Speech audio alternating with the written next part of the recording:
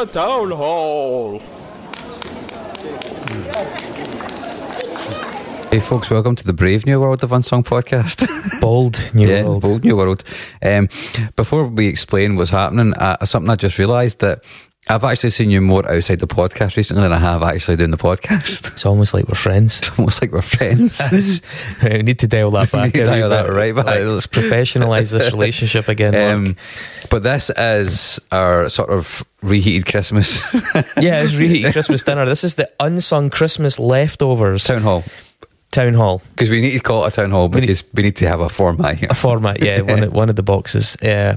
So, as you probably know if you're a regular listener, and as you probably don't know if you're new to this, every Christmas we gather in the questions, mischievous and otherwise, of our listeners, and we basically take a run at them with booze over the course of 3, sometimes 4 mammoth episodes that get increasingly scattered and drunken.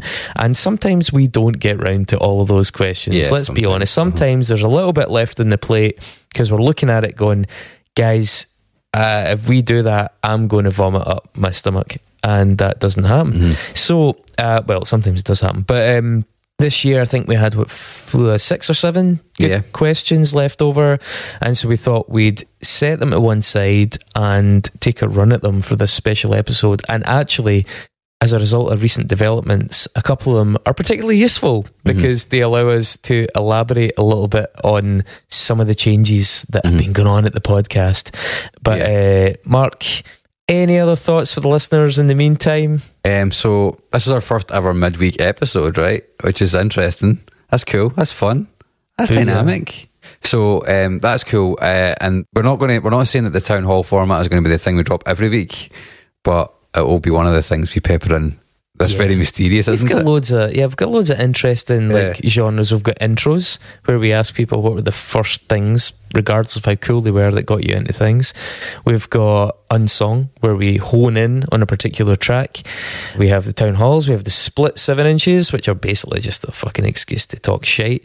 Most of this is, to be fair. Most of this is definitely that. We have the odd interview in session. Those are proper. Yeah, those are proper. And then there'll be some new things that will maybe happen as well. I've got a couple of ideas. I think you've got a couple of ideas as well.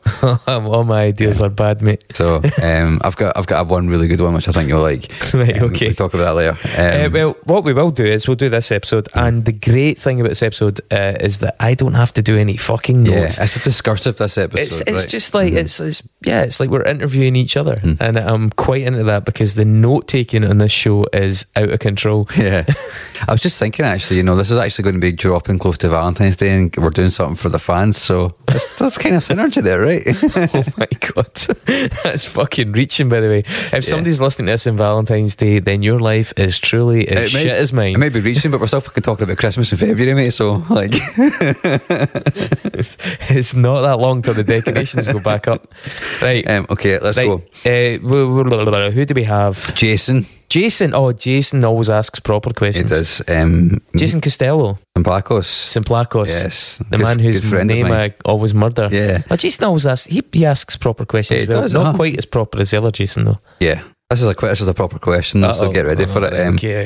Okay. So we're approaching 300 mainline episodes. What are your reflections on the podcast so far, and can you pick a couple of personal highlights? Will I go first? Yeah. It is interesting that the podcast expanded in scope. We started it as these bite-sized musings on the records that we liked, and those early episodes are very short. 4 episodes in one night. 4 episodes in a night at Lewis's studio next to the R.I.P. Glassworks. Yeah, R.I.P. Glassworks, next to that big what do you call it? Cash and carry. Smell delicious. The sound of rattling trolleys in the background. Yeah. It's just Doug's and Ned's. Yeah, I mean, the fact that the episodes went from being like 21 minutes to being like 2 hours and 21 minutes, that's pretty interesting. It was interesting to see that the subject matter just kind of took us that way. I know we tried to fight it for a long time, and then we did a survey of the audience after a few years, and the audience were like, no, we want more. Like, and that seemed totally counterintuitive. That really caught me off guard. I was like, wow, people will be mad at us for going over like 45 minutes. And people were like, no, long form is what we want. We don't want short form. And so then it kind of freed us up, because then we could do these kind of deep dives, and we spoke about it a lot. Like, the episodes sometimes had a kernel of like a theme. So I don't know, we did some stuff with Danny Brown about race. Writing letters, I miss you. Tell me what I don't know. Look, Ray came through, kicking down the front door. Now we face a judge, got us sitting up in court, gave us all probation. Now we smoke Newports. Tell me what I don't know. Look, Ray came through, kicking down the front door. Now we face a judge. We've done LGBT themes. We did the communist episode. We did the stuff on Short Paris. We would really, I loved that one, because I got to go really into the topic of Russia and propaganda, and you know, the invasion of Ukraine, the war in Ukraine.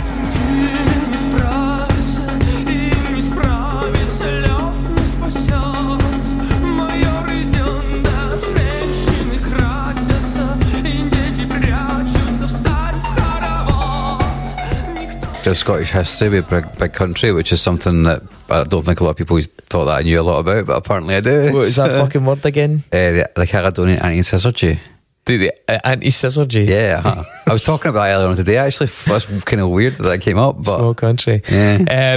And yeah, so there's the ability to really dive into political and social topics, and I guess that allows you to put a bit more of your own personality, so it was quite freeing in that. So that part of it I didn't expect. I thought we were going to be doing snippet episodes as long as we did it, and it's really bloomed. I will say that has led to a lot more work, because editing a 21-minute episode versus editing a 2-hour episode is mental. Yeah, I mean, for every 20 minutes you're looking about an hour of an edit at least, and then that's before you put in the actual clips of the music. Well, this is the thing, because we decided early on. I mean, I've watched and enjoyed podcasts and shows where they don't let you hear the music they're talking about, but I find it a wee bit limiting. And also, I like being able to pinpoint certain moments. So see if you make reference to X sounds like Y, see being able to put that in. That's really good. Like, I really like being able to draw people into the conversation that way. So, but it's very laborious. Yeah, I mean, there's a fair chance that might have to stop happening depending on how big this podcast gets. Well, that's the thing. Like, because the format's really restricted. I mean, we had a problem with, what was her name? Maria Takuchi.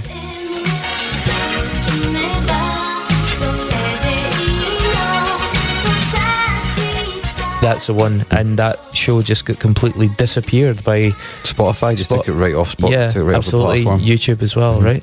Yeah, and it was like YouTube very regularly because of the clips. Like, I think there's at least a third of our episodes are not on YouTube because there's a Beatles song in it, and it means you're just binned. Yeah, you know, it's funny actually. Sometimes the ones that get them binned as well, you get notified, and you're like, what?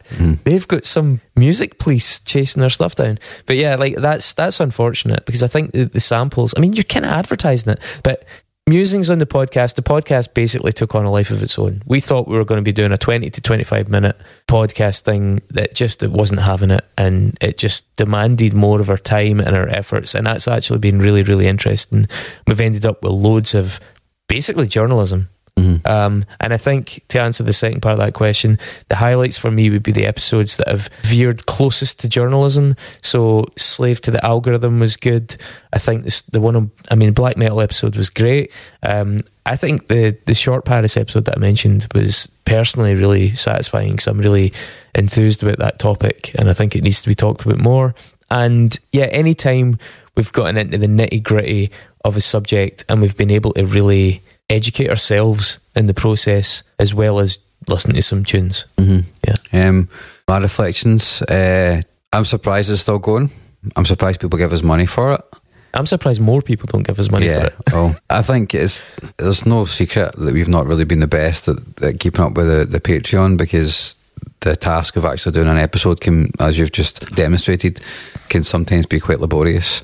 There's definitely more that we could do, for sure. Hopefully we've got an opportunity to do that now. But the fact that we still kind of want to keep doing it is, well, yeah, only you and I still want to keep doing it. It's probably a sign of... I mean, I think what's nice is that, obviously Dave started it with us full time and has sort of had to roll that way, way back.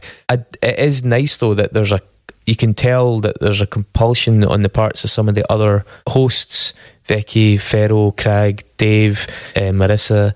Like they get in touch with ideas, and it's like they have stuff they want to say. They just don't have that same, like, this is our thing, like this is our baby, and it feels unfinished. And I guess maybe one day it'll feel finished. I keep telling myself that when we do a Jesus Lizard episode, it'll be finished.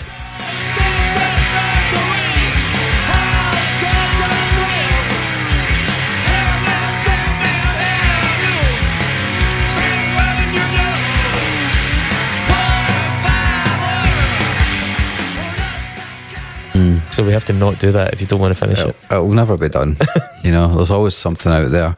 And I guess a couple of personal highlights. I agree with the journalistic stuff. The Spotify one opened up a whole interest of mine, which I never really had. Yeah, I mean, you're literally thinking about attempting a book at some point. Yeah. Once I finish the one I'm fucking working on. Never gonna happen. Yeah, let's hope it does. Yeah, I like that aspect of it. Even when it's bands I don't like, I think it's even doing them sometimes is good. Getting into bands like Susie and the Banshees and all that, like stuff like Big Country, stuff that I would never have touched before. Aye.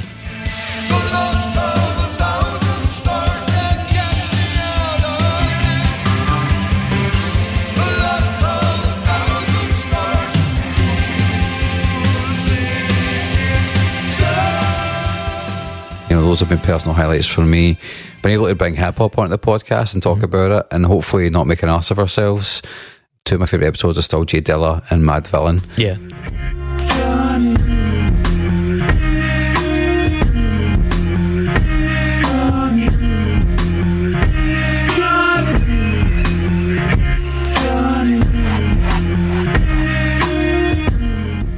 And the Jay Dilla one just felt, even though we did it remotely in lockdown, it just made me appreciate him so much more. And it just, and the tragedy of it. And Mad Villain, it was just brilliant because I love talking about hip hop. I don't get to do it very often, and I like talking about hip hop with you because you don't quite get it. And I'm like a dog watching a car trick. And it's not just because it's like you don't really get the music. It's also like the way that the music functions is not something that you really understand. You know, there's humour in it, and there has to be necessarily because it's like a trope of the genre. You know, I enjoy having those conversations. You know, that makes it fun for me. So I know this isn't part of the question, but I would say, what are my reflections on the podcast? It's frustrating as two white cis males. I think we're very open-minded guys, but you can only be so open-minded, and there are going to be subjects that you can only speak on with the thinnest of authority. I agree. Right? And I wish we lived in a place where we could easily access other hosts to come on here. Believe us, it's not for lack of trying. We really try to get a variety of voices on here.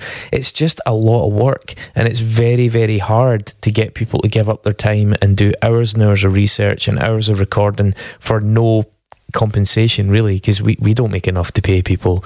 You know, like we don't get paid, so it would be very, very hard to justify that. And I wish we could have more of a plurality of voices. We've tried it. We've tried to ensure we get female voices, certainly.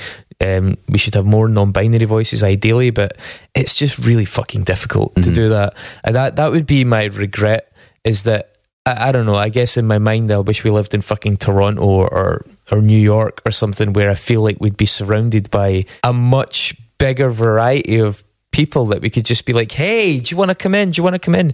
This is fucking Glasgow, and Glasgow is multicultural and diverse, but it's incredibly difficult to bring in other voices, and I feel that sometimes limits us a bit, because we do get very slightly stuck in certain genres that we feel comfortable talking about. So it would be nice if we could, if I had one ambition, it would be to maybe broaden our pool of co-hosts, for example, so that we could feel comfortable talking about other stuff with somebody who had a real inside knowledge of something. That would be it. Yeah, if anybody has any thoughts or tips on that, we'd really like to hear it, because there's genres that we would really like to tackle which we just don't feel as though we're equipped to tackle, and hip hop is one which I enjoy, but there's only certain artists and there's much more that we can do there. As we mentioned on the Christmas episode, we touched on just the abundance of amazing music that comes from Africa, and just how underqualified we feel to do it justice. I mean, what's worse, like not covering it or covering it in a way that's really superficial and patronising, and that's the struggle we've always had, I think, when with between us, like amongst us, all of us. It's difficult. You don't really know what to do there. Is it inappropriate to try and do something like Ethiopique?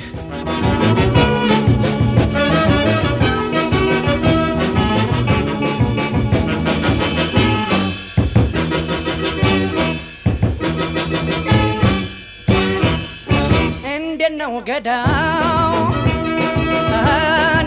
get down.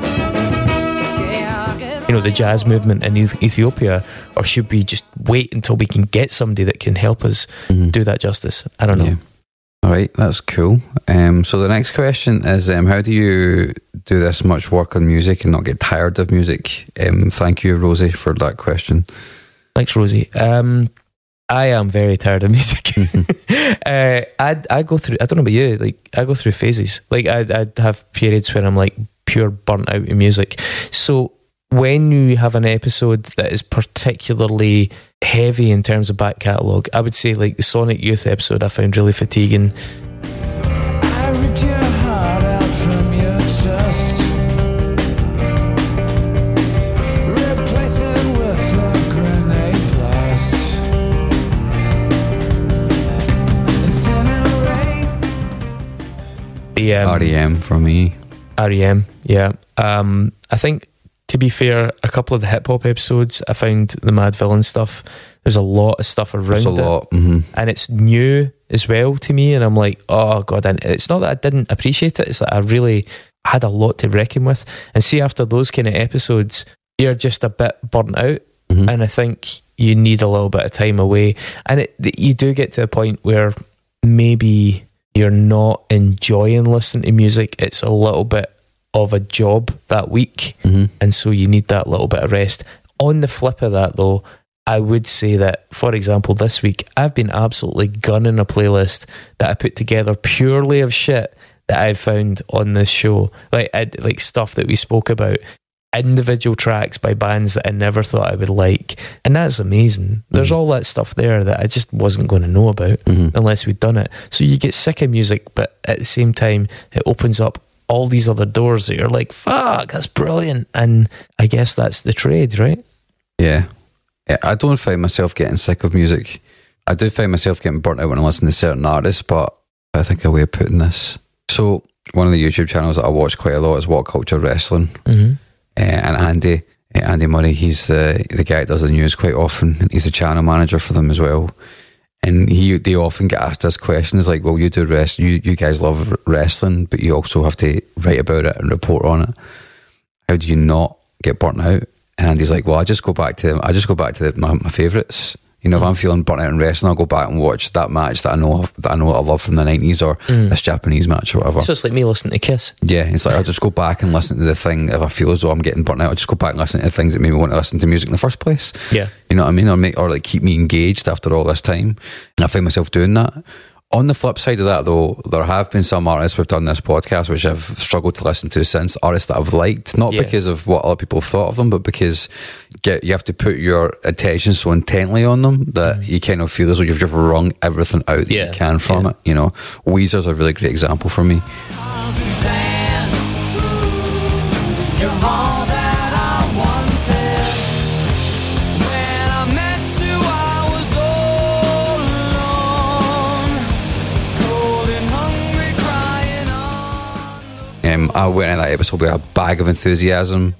I'm ride or die for Weezer. I will listen to any Weezer. I think every era's got good stuff. I couldn't tell you the last time I listened to them. Certainly, maybe the odd song here and there, but never a whole album. And that's as a result of that. And it's part of the reason why there's some bands I haven't brought on that I really like, because I don't want to do that. The Gaslight Anthem's another one as well, actually. Yeah. And they've just released a new album last year, which wasn't brilliant.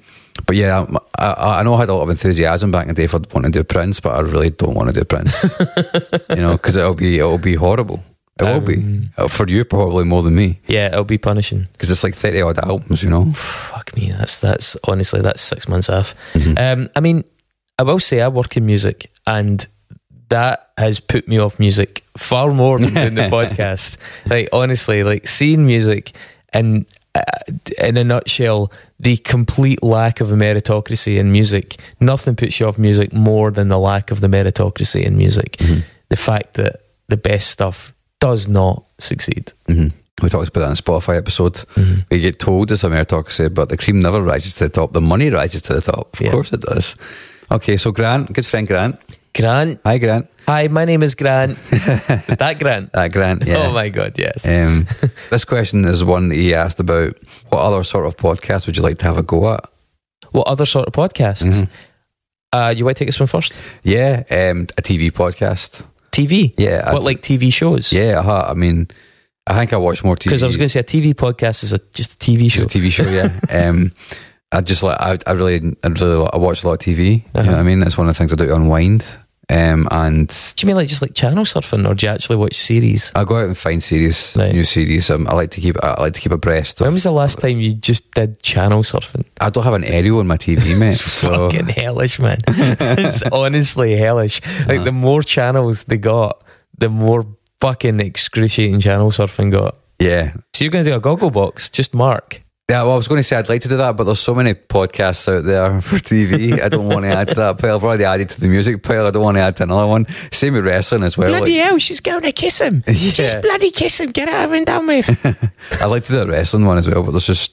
A wrestling one would be good. Yeah, you'd be really good at a wrestling one. I mean, the TV one's interesting. You know what? I think if I was going to do a TV one, I could be persuaded to do one if the podcast was based around the channels beyond 700 on Sky, where you get into like all the religious channels and the really fucking weird North Asian movie channels, and like, I mean, it's some pretty bizarre stuff up there. And that, I mean, here's, you know, more than you need to know about me, but I stopped smoking weed a while ago, right? But back in the day, 700 onwards with a good joint. That was a good joint. Was unbelievable, right? Now it's just very, very fucking disturbing and weird. Yeah, what about you then? What would I like to do? I mean, it's probably no surprise. I would like to do a kind of political thing. I would like to do something. I think you may have noticed I am very fascinated by extreme politics. On the right primarily, but also on the left.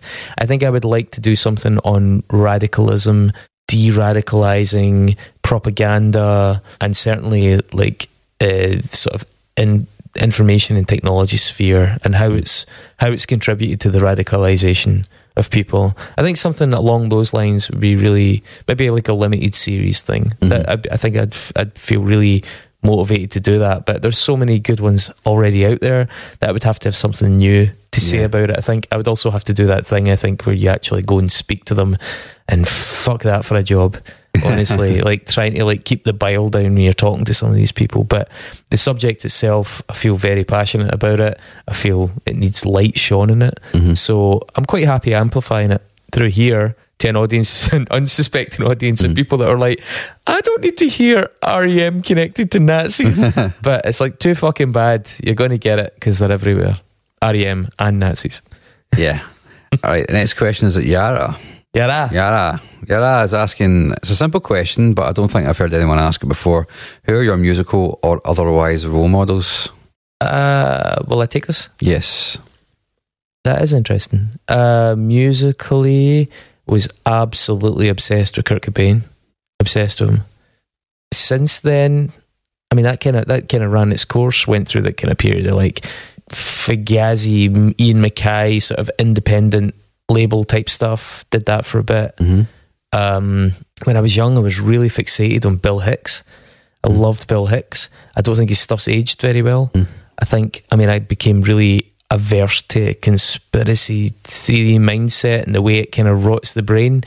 And actually, his conspiracy stuff, it seemed at the time like it was very enlightened and like squeegeeing open your third eye. And actually, in fact, you're like, no, man, you're just losing any notion of like objective agreement on truth. And I think I've really grown out of that.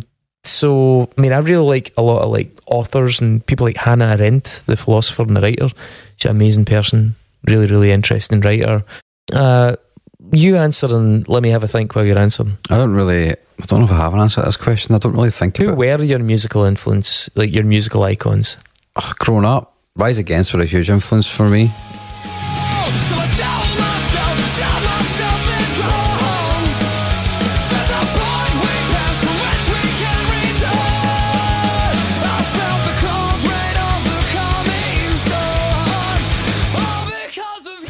I think probably still quite foundational in the way that I approach songwriting. But my songwriting style's definitely moved on. I mean, I do like Prince, but I don't know if I'd call my role model. You know, I do have admiration for someone with that much talent and that much drive to just create. But it's not somebody I'd want to model myself on. Do you know what I mean? You would play basketball against them. Exactly. That cycling a bike around Minneapolis. Sorry. Yeah, I don't really think of the world in that way. I don't think, because I struggled to answer when we talked about this before. I don't like placing people on pedestals. Yeah, that's a good way to put it. I think you're setting yourself up for a fall, because so many of the people that are admirable in so many ways are also very unadmirable in other ways. And if it's somebody that's famous, any of those very human foibles and fallibilities are amplified to the extreme. You know what? I'll give a more constructive answer, because I don't want to meander too much. I think actually I still quite like Cobain, but I like Cobain in the sense that he was a fantastically talented person and a huge fucking boatload of contradictions as a human being. Obstinate, contrary, wanted to be famous, didn't want to be famous, desperately wanted to not be forgotten, all that shit. And actually, I find that very human. And so very human. Mm-hmm. He's not so much an icon anymore in the sense that he's a perfect person. He's inspirational because he achieved great things and was very obviously human. And I think that's actually probably a healthier perspective on it, that there's so many people that have achieved great things whilst also being incredibly flawed, and that's probably ultimately healthier, because then you don't compare yourself to these totally unrealistic fantasy figures. Mm-hmm. Okay. Right, well, before we go any further, will we take a little ad break, Mark? Yes, let's take an ad break. That is a Go thing. for some advertisements. Can't he wait? Right, who's next? Craig Brown. All right, okay. Hi, Craig. Hi, Craig. Long time listener. He's been in bands for a long time, and so have we. We mentioned that a few times. That's been generous. What differences do you see in the live scene, and have things got better, worse, or weird? I think you're probably more clued up to answer the first half of that question. Fuck, man, how long you got? Yeah. I deal with a couple of specific areas of the scene, whereas you see a much wider spread.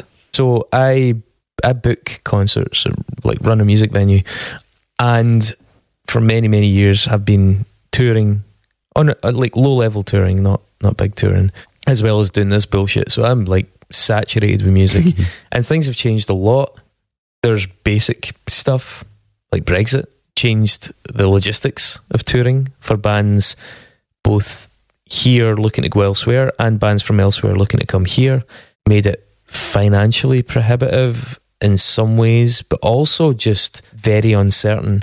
And uncertainty in a musical sense is almost as bad as money just lost. Like, I mean, if you are going to France for 2 weeks and you've got time off work and a van and equipment and rehearsals that you've spent hundreds of pounds on, all that shit, and you don't know if you're going to be allowed over the border because you don't know what kind of mood the guard that you're going to get in your lane at the crossing woke up in, that is fucking ridiculous. That is like a planet balanced on a dime sort of thing. You know, that is such a fine margin for so much preparation to come down to. For me, that's just unacceptable in terms of risk. But that's where we are. I mean, you have bands going on tour that have one mistake in their paperwork and the guards barely look at their paperwork. They're like, on you go, guys, have a lovely time. Then you've got others that they go through it with a fine-tooth comb. And, for example, in our case, we've got one guy in the band who looks maybe 50% like he could be from Turkey. And so he gets pulled out of the van and humiliated by British border guards. And then we get pulled to the side and then they go through it with like a forensic comb to see if everything's declared. Now, our paperwork was tight, but I'm anal, so that was why. But a lot of bands are not as fortunate, and you know, I've heard of bands that are on tour together. One band gets waved through, no problem, don't even get checked. The other band is almost perfect, gets stopped, gets fined thousands of pounds, turned around, you're not coming in, and that's it. And it's not even just like, oh, that's 10 days of your tour gone, that's all thousands of pounds and all those preparations and all those costs.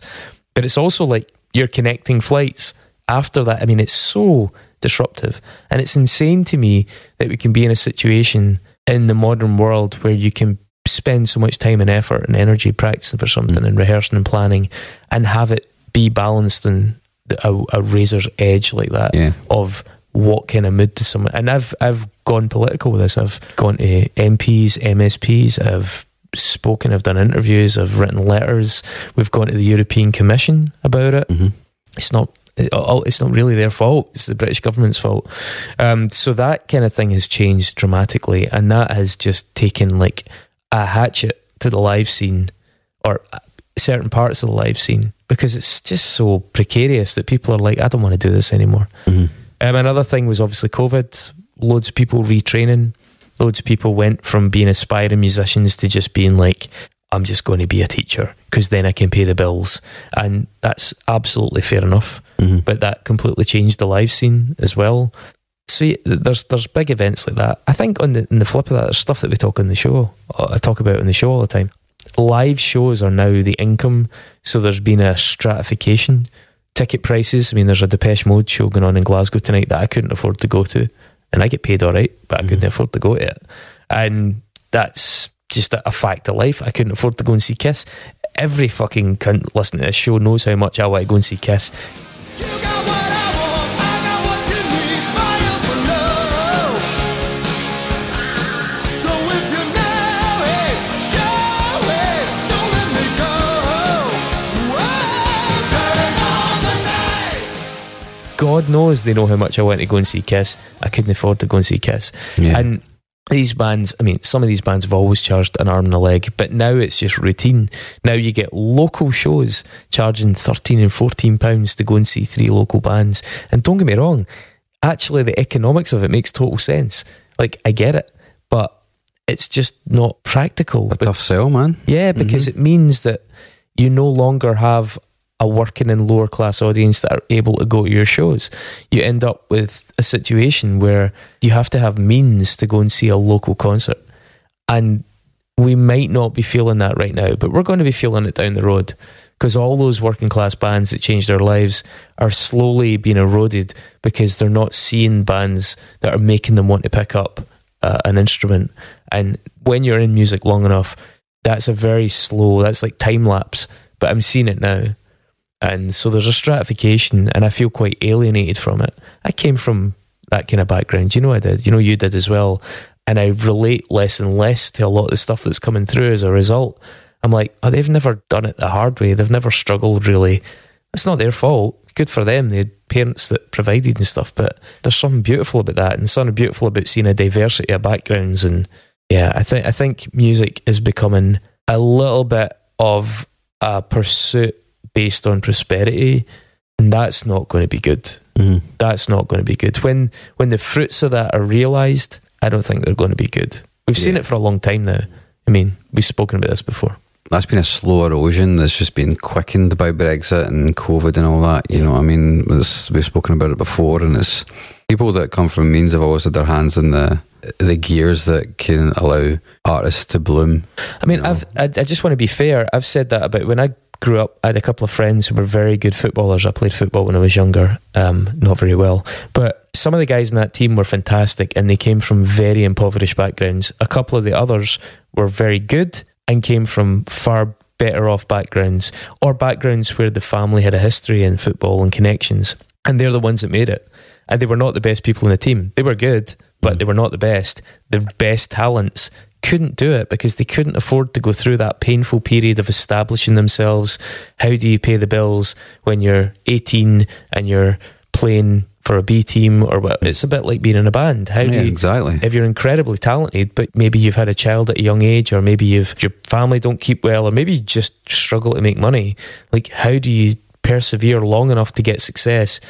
Not having that safety net is a big factor. And so the people that can, statistically, the people that can press on are more likely to be people that have financial backing to get past those arduous early years and get established. Yeah, I mean, that goes the same for across all of the arts, and the mechanisms that are in place that can maybe allow you to get some grant funding are very much the Prohibitive. The labyrinthine way of Yeah. having to get your hands on that funding is geared more towards people from an academic background. Have you attempted those forums, for example? I've looked at them so many They're times. fucking terrifying. Yeah, I mean, I've done at this point probably about 24 of them, Mm. and many of which, the majority of which, actually were probably for other people.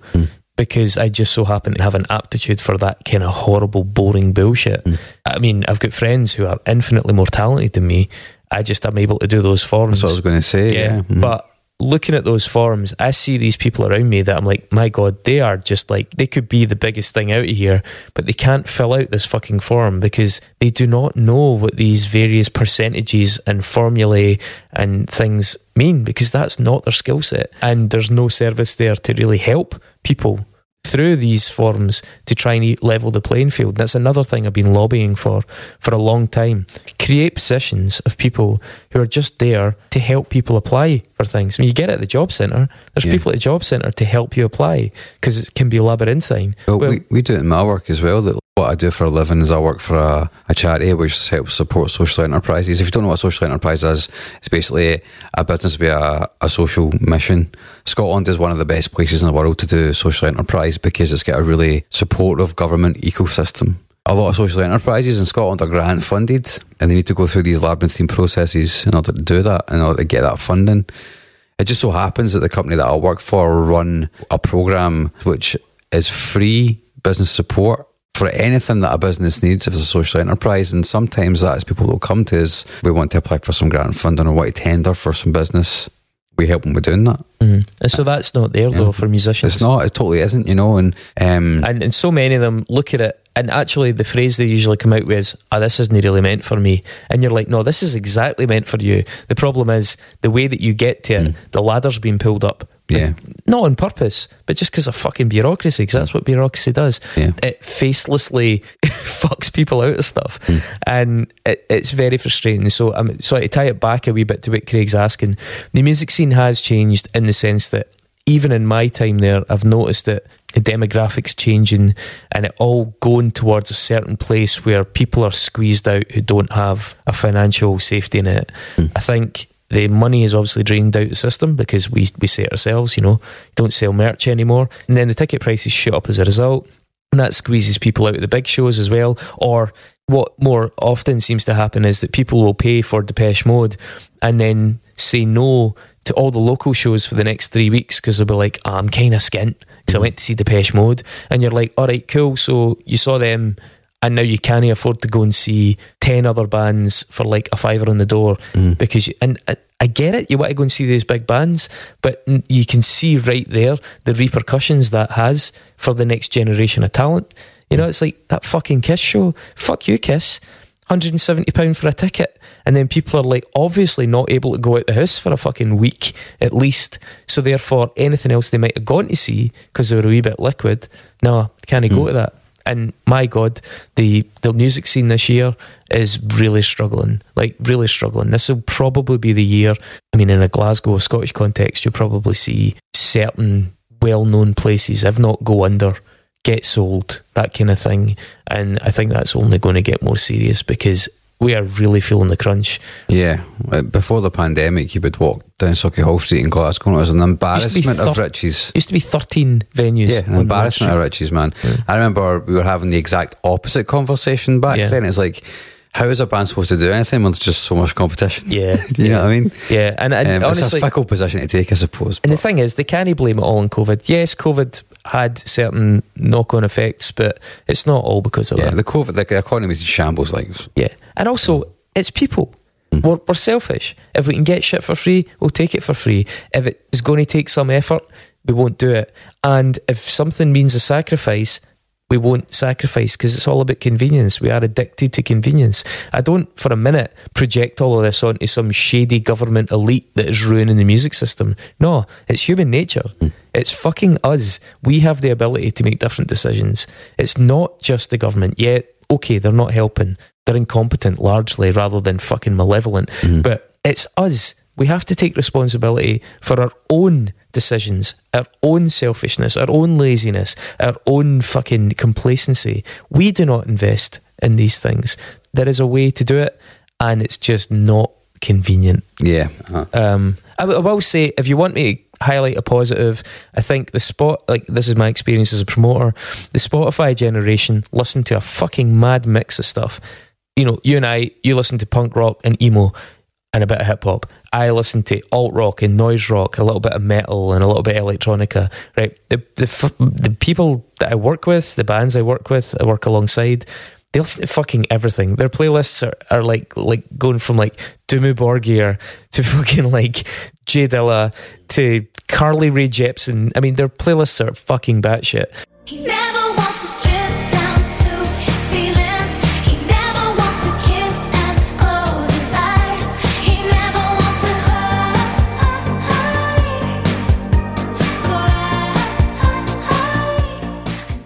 As a result, there is an incredible amount of cross-pollination between musical styles. It could lead to a total monstrosity, or it could lead to some really interesting new music that really mixes up all these different cultures and all these different musical styles. So that part of it could be interesting. I think the technology, for all its negatives, has created a very interesting set of listening behaviours.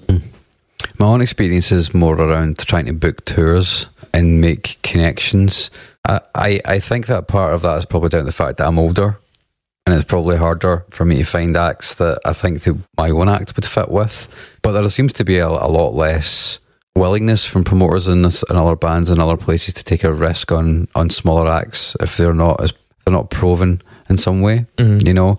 And I think that's totally because fair. the margins are tighter. Yeah, I think that's totally fair because of the margins, you know. I do think that is true. Let's be honest, see if you look around Glasgow, and this I'm sure tracks for listeners that are in any other city, very few venues have an in-house promoter now. Yes, they're hired spaces. There are some that are promoting in-house, but they're kind of controlled by a parent group. So you have venues that are owned by promotional groups, and they're kind of steering their content based on that. But there's very, very few independent venues, not owned by anybody else, who you can just send your CD, you just send your demo to, and they'll be like, "Oh, that's good, I'll give you a gig," or "That's not good, I'm not giving you a gig." Or if you're a touring band, you can say, "We're passing through your town. Do you like our stuff?" "Yes, I will find 2 local bands to play with you and we'll try and make this gig popular."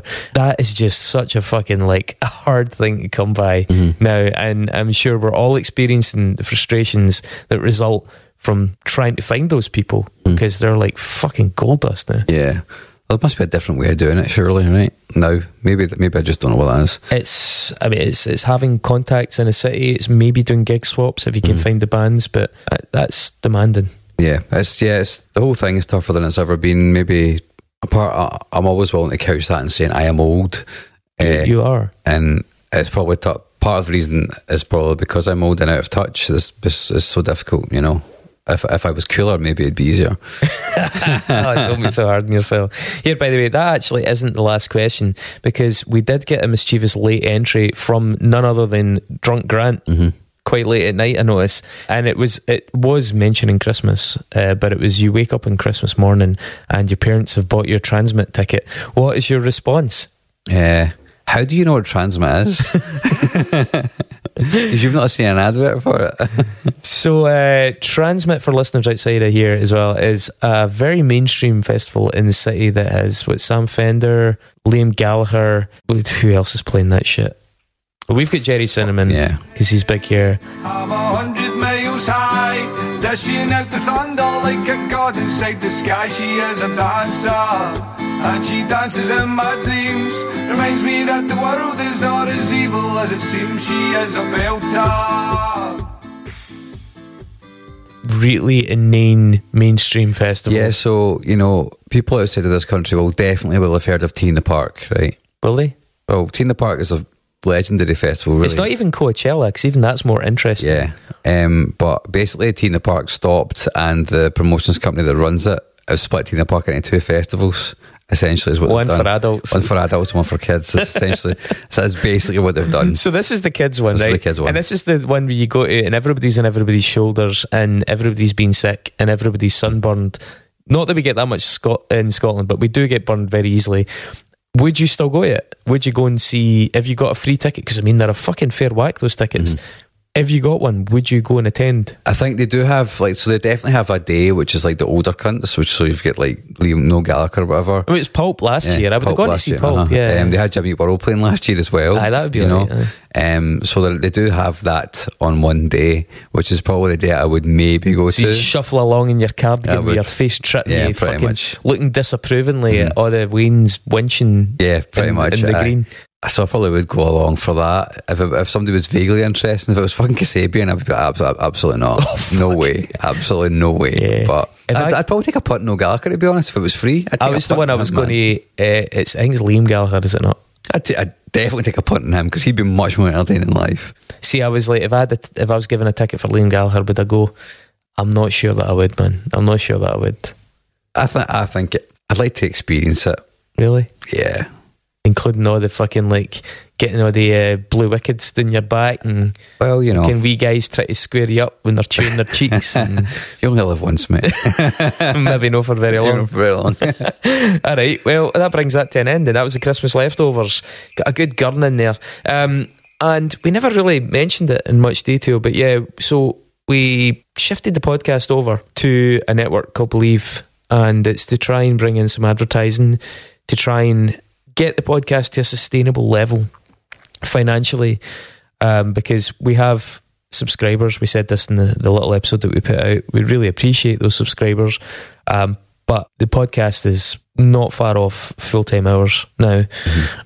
Between the research, the recording, the edits, all the different things that go into the hosting, the artwork, the preparations, the interviews, we need to realistically generate more income, because if we can't do other stuff with our lives, we need to be paying the bills. And it also takes a bite out of Mark and myself are musicians, and I genuinely have done a lot less music since we stepped up the lengths of these episodes. So that's the reason that we did the advertising. That's been the big change. I hope it doesn't put anyone off. I hope you at least appreciate why we felt we had to do it, because we want to keep going with it. If you like the podcast without adverts, then Mark, Patreon.com/unsungpod is where you want to go. yep, and you can also subscribe at either the base level, which is a mere $4, or you can go for the slightly higher one, whereby we give money to labels and bands and we send you sort of curated music. So we're trying to make ends meet via a combination of subs and with this wee bit of advertising revenue. Feel free to get in touch with your thoughts on it. If you fucking hate it, tell us. We hope that's not the case, but we had to change something because it was woofed. It was getting tricky. Yeah, this period in which we're doing it for the next few months to see if it actually works for us or not. Your feedback is going to be crucial for that. Yeah. So we are encouraging you to definitely get in touch if you feel as though we could maybe change. I mean, we've just dropped this new format on you. Plonk. And there's going to be, the feed there'll be more stuff popping into your feed. Well, that's the irony, is that, like, You know? this is because we're overworked, but actually we're going to be doing more episodes, but they're going to be broken up a bit more, and the reason for having more regular episodes is because that will hopefully improve the revenue, and we can then actually make ends meet. So hopefully you get to listen to more stuff. We'll also kind of pull some stuff out the vault. We've never really done that before, but if we're putting out new stuff as well as, then we don't feel so bad about that, because it's not really like shortchanging you. Thanks for sticking with it. Thanks for everyone that subscribes. We hope you continue to do so. We hope some of you join us. And please keep the feedback coming, because it will help us get a picture of how this is going down. And that said, we can put these turkey bones in the bin and press on some humming. new material next week. Bye. Catch you later.